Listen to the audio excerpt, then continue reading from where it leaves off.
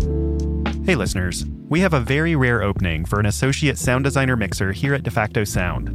That's my sound design studio and the studio behind 20,000 Hertz. To learn more, visit jobs.defactosound.com. This application window closes on May 22nd. Now, onto the show. You're listening to 20,000 Hertz. I'm Dallas Taylor, and this is part 2 of the story of mastering.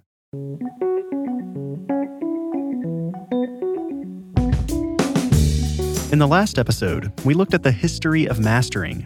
Up until the 80s, the constraints of analog equipment meant that music had to be mastered on the quieter side. While this may sound like a bad thing, the upside is that music from this era has really strong dynamics, almost across the board. Pick nearly any song from the 70s or older, and you'll find a striking contrast between the quietest parts and the loudest parts. This gives music a much more spacious and vibrant quality. But once digital technology took over, things changed pretty quickly. New audio technology allowed mastering engineers to make songs much louder. Artists also started trying to one-up each other with how loud their songs were, and music overall got louder and louder. But all of this volume came at a price, and music became so compressed that it lost a lot of that impact and depth. The Loudness War had begun.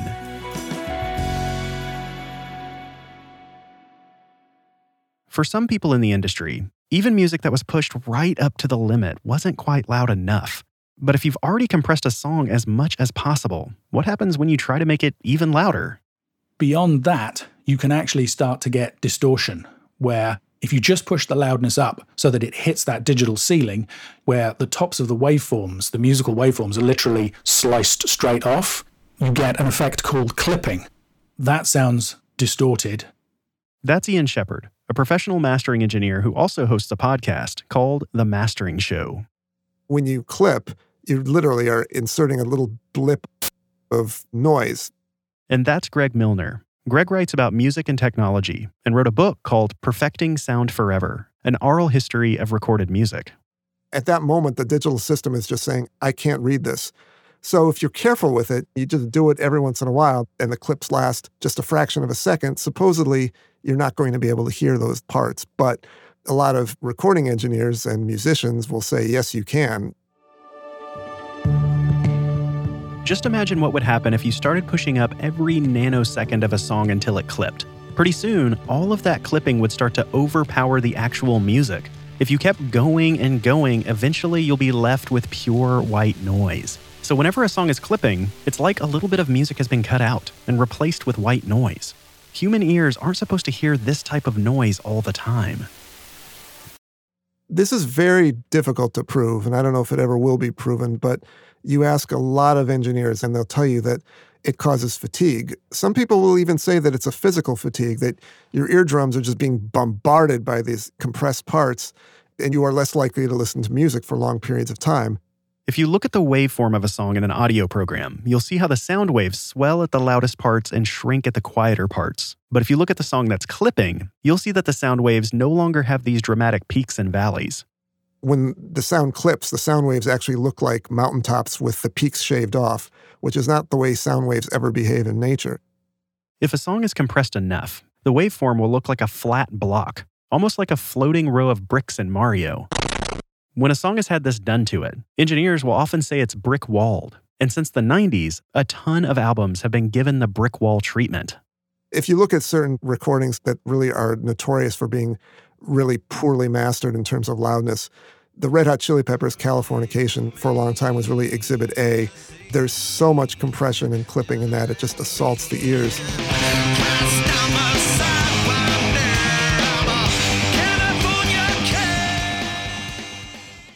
As the name implies, brick-walled music often has a kind of wall of sound quality to it, where instruments struggle to stand out from each other. The snare drum doesn't really pop like it normally would. It just sounds kind of squashed, because it is. It's almost just like every single sound in a song is exactly the same volume. Take a listen to Spaceman by The Killers and see if you can hear what I mean.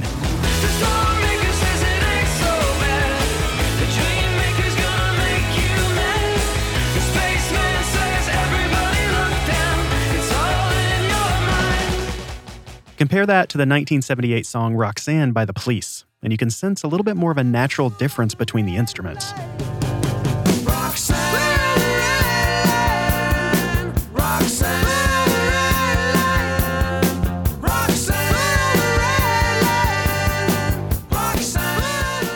But one album in particular has become the poster child for the Loudness War. Death Magnetic by Metallica.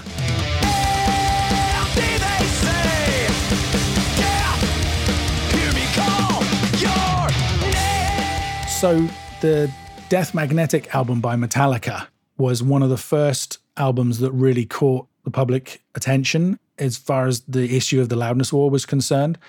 What happened was that a fan emailed the mastering engineer complaining about the sound of the CD, and the mastering engineer replied off the record saying, "Yeah, I'm not super proud of this one, but it's what the band wanted and it is what it is." According to that fan, here's the actual response they received from the mastering engineer.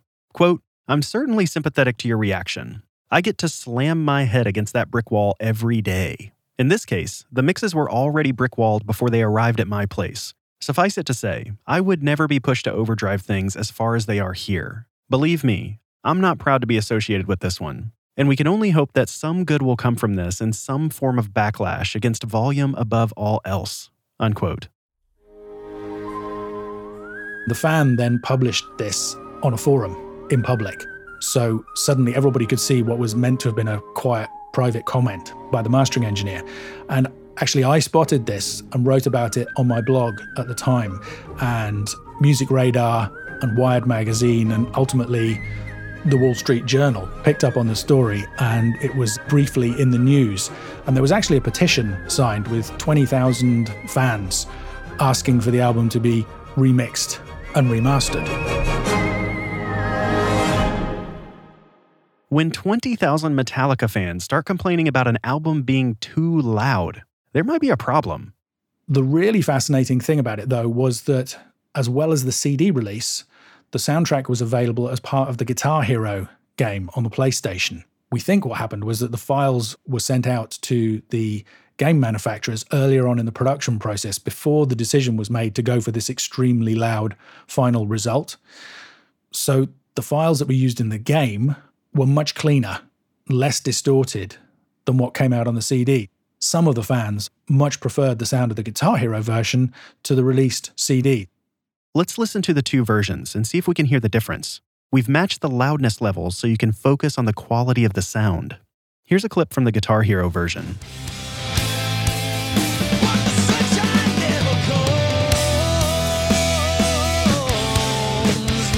And here's that same clip from the CD release.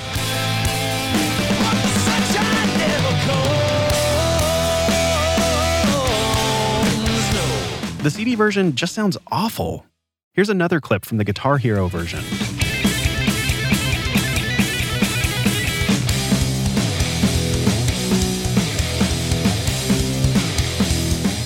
And here's the CD.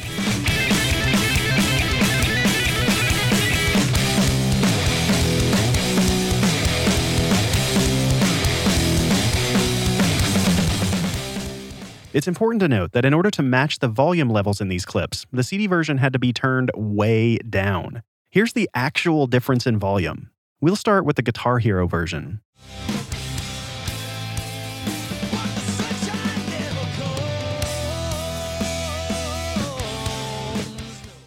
Now brace yourselves, you might even want to pull out your earbuds. Here's the CD version.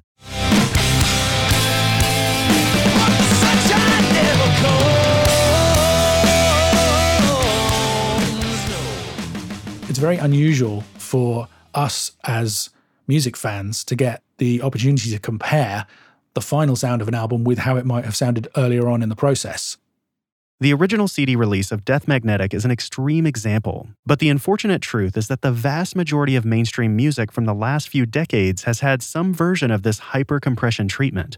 That means that for most of the music that came out in the last 30 years, there's a better sounding version that we'll probably never get to hear. I found you could almost choose stuff at random. Let's Get It Started by the Black Eyed Peas is a really big offender. Let's get it started. Let's get it started in here. Let's get it started. Let's get it. The Fallen by Franz Ferdinand.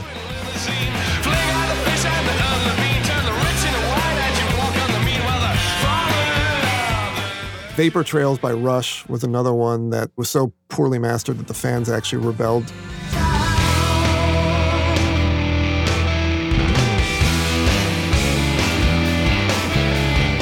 When Rush released Vapor Trails in 2002, a lot of their fans were unhappy with how it sounded, and the band actually agreed.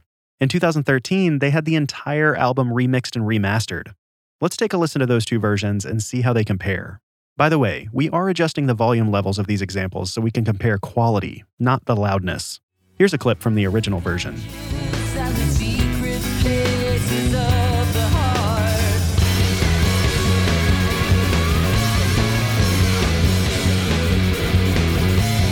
That guitar sounds kind of crackly, almost like it's a broken speaker. Here's the same clip from the remastered version.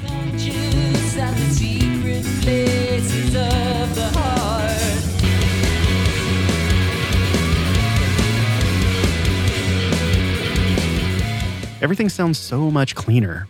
Here's the original again.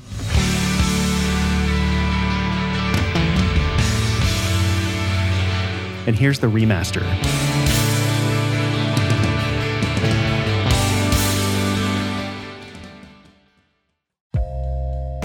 Vapor Trails is a rare example of a band remastering an album specifically to improve its dynamics.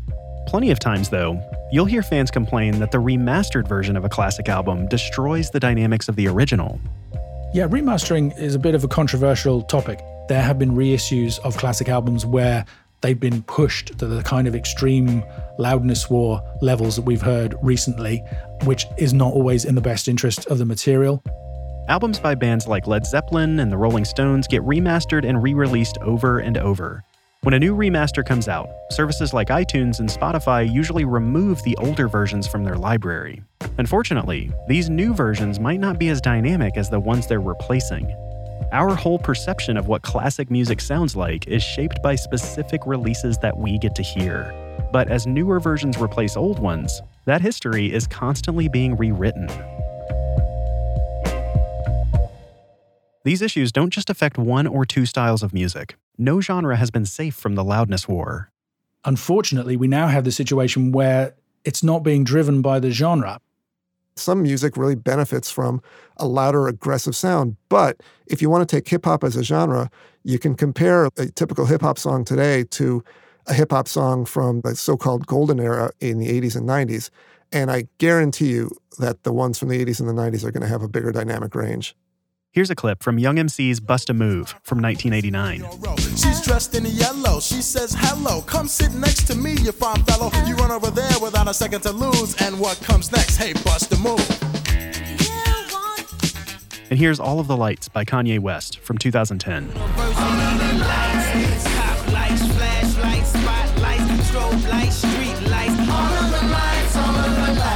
Ironically, some of the most dynamic releases recently have actually been metal albums, which is an extreme loud genre. This is the song Of Unworldly Origin by the band Revocation.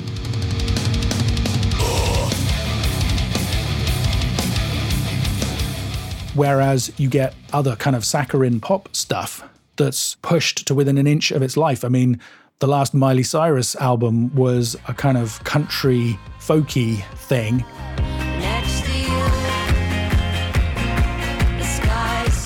And it was as loud as Skrillex. Ain't no mercy. Which just feels insane. According to Ian, mastering engineers face a lot of pressure to make music as loud as possible. Most mastering engineers, if you ask them, would say that they prefer not to go for the super loud stuff. I'm really lucky because I've talked about this issue for a long time. Most people know that I'm a fan of dynamics and I'm not a fan of super loud mastering. So most of the people who come to me are not asking for extreme loudness, but a ton of my colleagues in the industry, all they get is requests for things to be louder. You know, the classic comment when they get back the master is, it sounds great, but please can you make it louder? And even though these issues have gotten a lot more attention recently, Ian says that not much has changed. Over the last 5 years, lots more people are aware of this issue and the reasons you might not want to go super loud, but they still request it anyway because there's this idea that maybe they need it in order to compete or to sell lots of copies or to get the right sound for the style that they're performing in.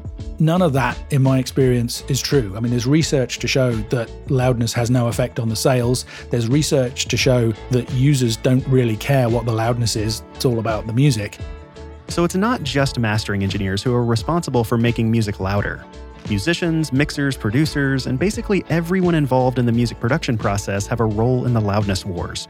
But there are signs of hope, and they're hiding in some pretty surprising places. More after this.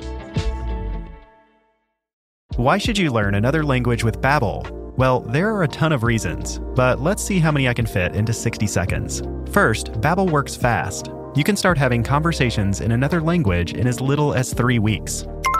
Next, it makes overseas vacations more fun and less stressful. I used it all the time on my last trip to Italy. If you work with foreign collaborators, Babbel can help you deepen those relationships.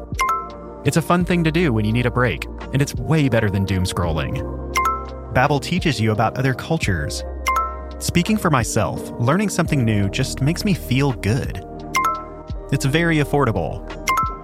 And finally, signing up for Babbel helps support 20,000 Hertz. Okay, make that 8 reasons, or 8 ragioni, as they'd say in Italian. To get started on a new language today, here's a special limited-time deal for 20,000 Hertz listeners. Get 55% off your Babbel subscription right now at babbel.com/20k. This offer is only available for our listeners. That's babbel.com/20k for 55% off. babbel.com/20k. Rules and restrictions may apply. This episode is brought to you by Visit Williamsburg. In Williamsburg, Virginia, there's never too much of a good thing. Whether you're a foodie, a golfer, a history buff, a shopaholic, an outdoor enthusiast, or a thrill seeker, you'll find what you came for here and more. So ask yourself, what is it you want? Discover Williamsburg and plan your trip at visitwilliamsburg.com. Another day is here, and you're ready for it. What to wear? Check. Breakfast, lunch, and dinner? Check. Planning for what's next and how to save for it? That's where Bank of America can help. For your financial to-dos, Bank of America has experts ready to help get you closer to your goals. Get started at one of our local financial centers or 24/7 in our mobile banking app. Find a location near you at bankofamerica.com/talktous. What would you like the power to do? Mobile banking requires downloading the app and is only available for select devices. Message and data rates may apply. Bank of America N.A., member FDIC. For me, the hardest part of hiring is narrowing down the search, and that's where Indeed can help. Indeed is your matching and hiring platform with over 350 million visitors every month. That makes it the world's largest platform for finding skilled staff. In fact, during the time it'll take me to read this ad, 23 people will have been hired on Indeed. Whenever we list a job, we get a lot of applications. So many of them are from brilliant and talented people. But it can be really hard to have those applications rise to the top. With Indeed's smart matching engine, that process becomes a lot easier. And over time, the matching engine learns your preferences. The more you use it, the more efficient it becomes. According to a recent Indeed survey, 93% of employers said that Indeed delivers the highest quality matches compared to other job sites. Right now, our listeners can get a $75 sponsored job credit at Indeed.com/Hertz. That's Indeed.com/HERTZ. Terms and conditions apply. Need to hire? You need Indeed.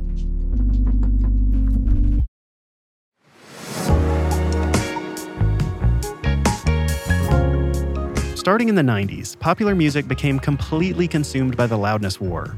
Most albums since then have been extremely loud and compressed, and many have been pushed so high that they clip and distort unnaturally. Nirvana's Nevermind arrived in 1991, just as this trend was catching on. Nevermind became one of the best-selling albums of all time, but by today's standards, it's pretty quiet. On the other hand, Californication by the Red Hot Chili Peppers came out 8 years later, and it was also a huge hit. Californication is a great album, but for better or worse, it's super loud and super compressed. So I wonder, if it had been a little quieter with stronger dynamics, would it really have hurt sales? I'm not saying that music should sound exactly the same way as it was in the 1970s, but surely there's a middle ground between the extremely light touch of the 70s and the heavy-handed approach that took over in the 90s.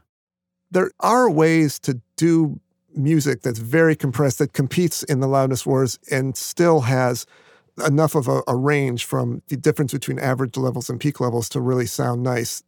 So you're always looking for the loudness sweet spot, that perfect balance between loudness and dynamics, where it's loud enough, but it works musically, the sound is right, and it has the right emotional impact. In recent years, some artists and mastering engineers seem to have found this sweet spot and have made big hits. For example, Uptown Funk by Mark Ronson and Bruno Mars was a huge hit.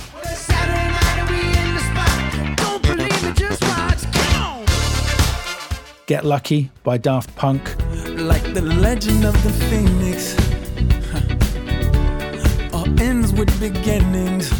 Get Lucky by Daft Punk, I think, is a good example. If you look at it on paper, you look at the peaks and the averages, it looks like it's just peaking nonstop, but it's very subtly done so that there's enough of a difference between the averages and the peaks to really sound nice. God's Plan by Drake is a massive worldwide hit and is not ridiculously loud. And you know me, turn the 02 into the 03, dog. Without 40 Ollie, there be no me. In terms of the Grammy winners, the song that Bradley Cooper and Lady Gaga did, if you look at that, that's got a more traditional sort of dynamic range.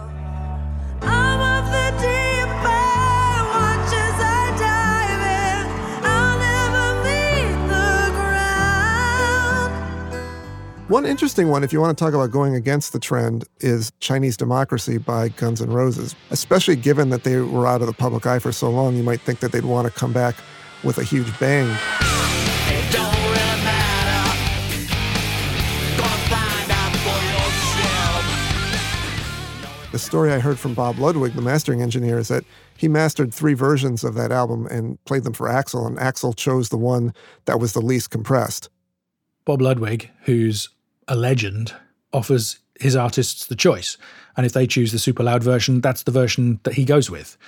But he personally prefers more dynamics, balanced dynamics. This loudness sweet spot applies to remastering as well. While some remasters have been overly compressed, others have done a great job preserving the dynamics of the originals while making them sound even better. The reissues of the Beatles' original albums that were done a few years ago are a fantastic example of that. They preserved everything that was great about the originals, and they sound even better than they have before. Let's see if we can hear how the sound changed across a few different Beatles releases. Here's the original version of Lucy in the Sky with Diamonds.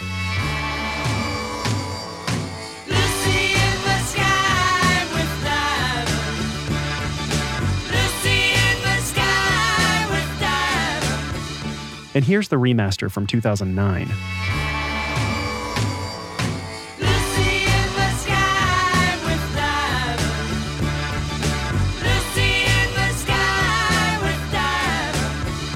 And here's the remixed and remastered Super Deluxe Edition from 2017.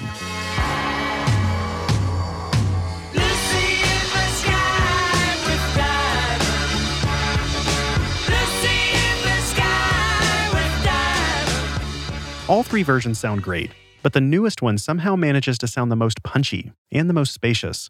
Let's do another example. Here's the very first mix of Back in the USSR from the White Album. Gee, it's good to be back home. Leave it till tomorrow to unpack my case. Honey, disconnect the phone. I'm back in the USSR. And here's the 2009 remaster. You don't know how lucky you are, boy. Back in the US, back in the US, back in the USSR. And here's the remixed and remastered version from 2018. West behind, and Moscow girls make me sing and shout. That Georgia's always on my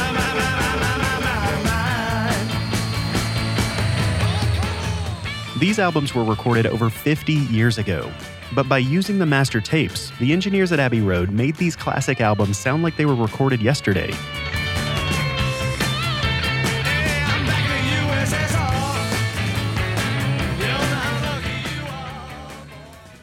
Audio tape was patented all the way back in 1929. In the 9 decades since then, a massive history of music has been recorded on analog tape. For special projects like the Beatles remasters, you can go back to these original tapes and use modern technology to bring the sound quality into the 21st century. But what if we lose these tapes? In 2008, there was a fire at the Universal Studios vault. The fire started from construction work on the roof. Universal Music Group hasn't released the exact details on this fire, but it's estimated that there were over 100,000 tapes with 500,000 songs stored in this vault. The list of artists is unbelievably long, and there's no way I could go through the entire thing now. But just casually looking over it, here's a tiny fraction of whose master tapes were probably stored there. Louis Armstrong, Duke Ellington, Bing Crosby, Ella Fitzgerald, Judy Garland, Billie Holiday, Patsy Cline, Chuck Berry, Aretha Franklin, Elton John, Lynyrd Skynyrd, Eric Clapton, Jimmy Buffett, The Eagles, Aerosmith, Steely Dan, Iggy Pop, Barry White, Patti LaBelle, Tom Petty and the Heartbreakers, The Who, The Police, Sting, George Strait, Dolly Parton, R.E.M., Janet Jackson, Guns N' Roses, Queen Latifah, Mary J. Blige, Sonic Youth, No Doubt, Nine Inch Nails, Snoop Dogg, Nirvana, Soundgarden, Hole, Beck, Sheryl Crow, Tupac, Eminem, 50 Cent, The Roots. This is a tiny, tiny fraction of what could have been in this vault. We don't know for sure because in the 10 years after the fire, there still hasn't been a full confirmation. Losing even just one master tape is a huge hit to the music industry. If these original master tapes were indeed destroyed and had not been digitized, this is the biggest loss in our modern music history. That would also mean that none of these albums would have the opportunity to be remixed and remastered in the future like what we heard with the Beatles.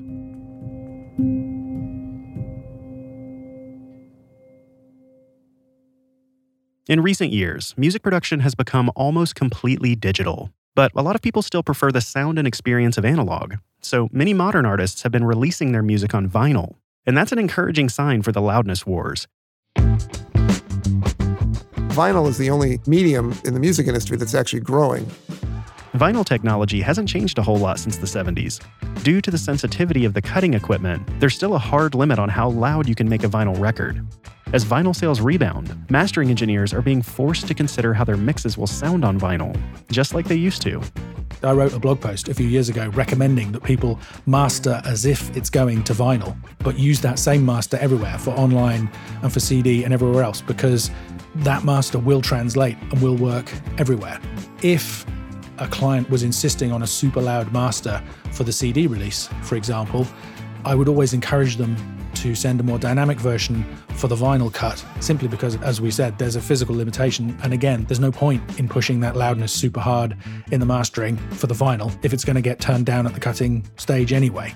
And actually, you do see a fair number of releases these days where the vinyl master actually sounds quite a bit different from the CD master for that reason.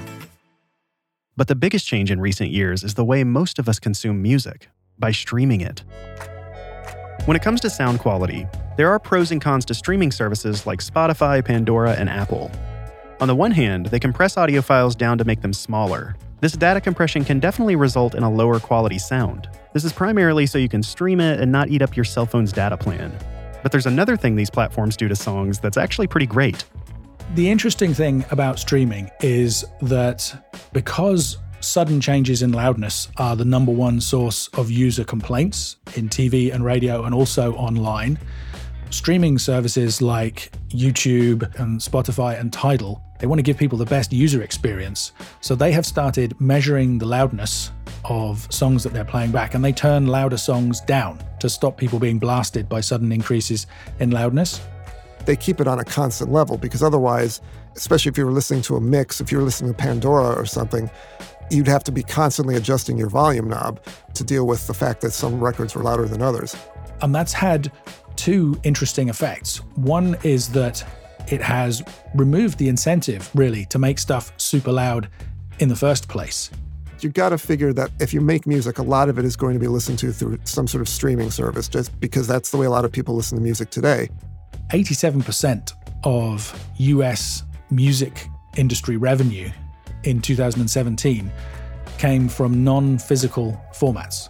So only 13% came from CDs and vinyl and cassettes. Everything else was from streaming and downloads. So when that many people are hearing music for the first time online, the temptation to try and use loudness to stand out kind of goes away, because even if you make something super loud, it's going to get turned down afterwards. And then you have the situation where maybe some of those compromises that we've talked about in order to get that super loud sound in the first place actually become more obvious when they're compared to other songs that were more dynamic to begin with, because you have this song that was kind of swashed into this small space in order to get the loudness up there, but then you reduce the loudness again and suddenly it sounds kind of held in and constrained in comparison to the music that had more space to breathe in the first place. Really, if you're a smart artist, you know that, and you don't use hypercompression because there's really no point to it. A few artists have actually started making two different versions of their tracks. A more dynamic one that they send to streaming platforms, and a more compressed one that gets put on the CD and on iTunes. Some people are optimizing music for streaming services. For example, the YouTube version of Dirty Computer by Janelle Monáe is actually more dynamic than the iTunes version. Let's see if we can tell the difference. Here's the iTunes version. That's just the way you make me feel. That's just the way you make me feel. Oh, that's just the way that I feel now, baby. And now, here's the more dynamic YouTube version. That's just the way you make me feel. Oh, that's just the way that I feel now, baby. For me, I think it sounds better as a result. I mean, they both sound fantastic, but the YouTube version just sounds incredible. And the iTunes version, to me, when I compare it, just sounds held in. It's a bit more in a box. It's a bit more constrained. As an artist, is it really fair to give paying fans a worse-sounding version of your new album? Doing so isn't just a disservice to them. It's a disservice to the music you worked so hard to make. Why would you want to limit the tools that you have at your disposal? And I really think that's what hyperdynamic range compression does. It just takes a tool out of the toolbox, and there's no reason to do it. If you like to listen to your music loud, the best tool is your volume knob. Making music louder and mastering just for the sake of being loud simply degrades the overall quality of sound. This brings us to why dynamic range even matters in the first place. Well, you think about it in terms of what music and sound is, right? It's a sonic palette, and there's different ways to use that palette. One of the ways is to vary the music from soft parts to loud parts. It sounds very elementary, but it's very important. You can say your music sounds fine today, and I'm not going to argue with that, but it really is undeniable that there is an important part of that sonic palette that just is not being used. And I think that a lot of music benefits from that kind of roller coaster ride of soft to loud to soft. You know, we like our ears to be kind of tickled by these really quick bursts of high energy that go from soft to loud. So that's why I think it's important. Let's use Photoshop as an analogy. Think about all of the tools you can use to tweak an image. You've got brightness, contrast, saturation, temperature. Dynamic range in a song is like contrast in a photo. High contrast means that there's a stark difference between dark and light, loud and soft. But when music has had all of the dynamics drained out of it, it's like the contrast is stuck at its lowest setting. The image becomes gray, flat, and lifeless. Turning up the brightness on that gray image is like boosting the volume on a hyper-compressed song. Now you're left with an image that's almost completely white. Think about if we treated photography like we treat our music, and made all of these photos just as bright as possible so they could stand out from each other. Just think about how much less impactful those photos would be. There are various examples of albums where I love the music, and I just find them frustrating to listen to because the sound doesn't do what I want emotionally. It just feels like a missed opportunity to me, and especially if it's music where I love it and I want it to have that emotional impact. But it doesn't have to be this way. Since streaming services even out the volume between tracks, artists don't really have to worry about standing out with ultra-loud music. So while it was digital technology that started the loudness war in the first place, ironically, digital technology might be the thing that finally ends it.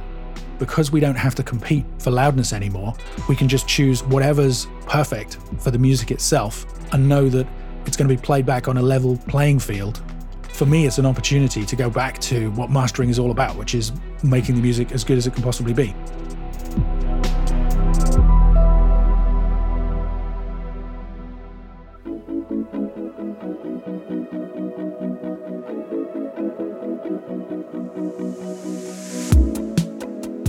"20,000 Hertz" is produced out of the studios of De Facto Sound, a sound design team that makes television, film, and games sound incredible. Find out more at defactosound.com. This episode was written and produced by Casey Emmerling. And me, Dallas Taylor. With help from Sam Sneebly. It was sound edited by Soren Bejan. It was sound designed and mixed by Nick Spradlin. Special thanks to our guests, Greg Milner and Ian Shepard. If you want to dive deeper into these subjects, be sure to check out Ian's podcast. It's called The Mastering Show. His website is called Production Advice. And check out Greg Milner's book, Perfecting Sound Forever. You'll find links in the show description. The background music in this episode came from our friends at MusicBed. Visit musicbed.com to explore their huge library of awesome music. What album captivates you with its amazing sound quality? You can tell me on Twitter, Facebook, or through our website, 20k.org. And if you enjoyed this episode, be sure to tell your friends and family about us. Also, if there's anyone in your life that records music seriously, be sure to tell them about these 2 mastering episodes. And finally, support the artists you love by buying their music. And buy it in high quality. Thanks for listening.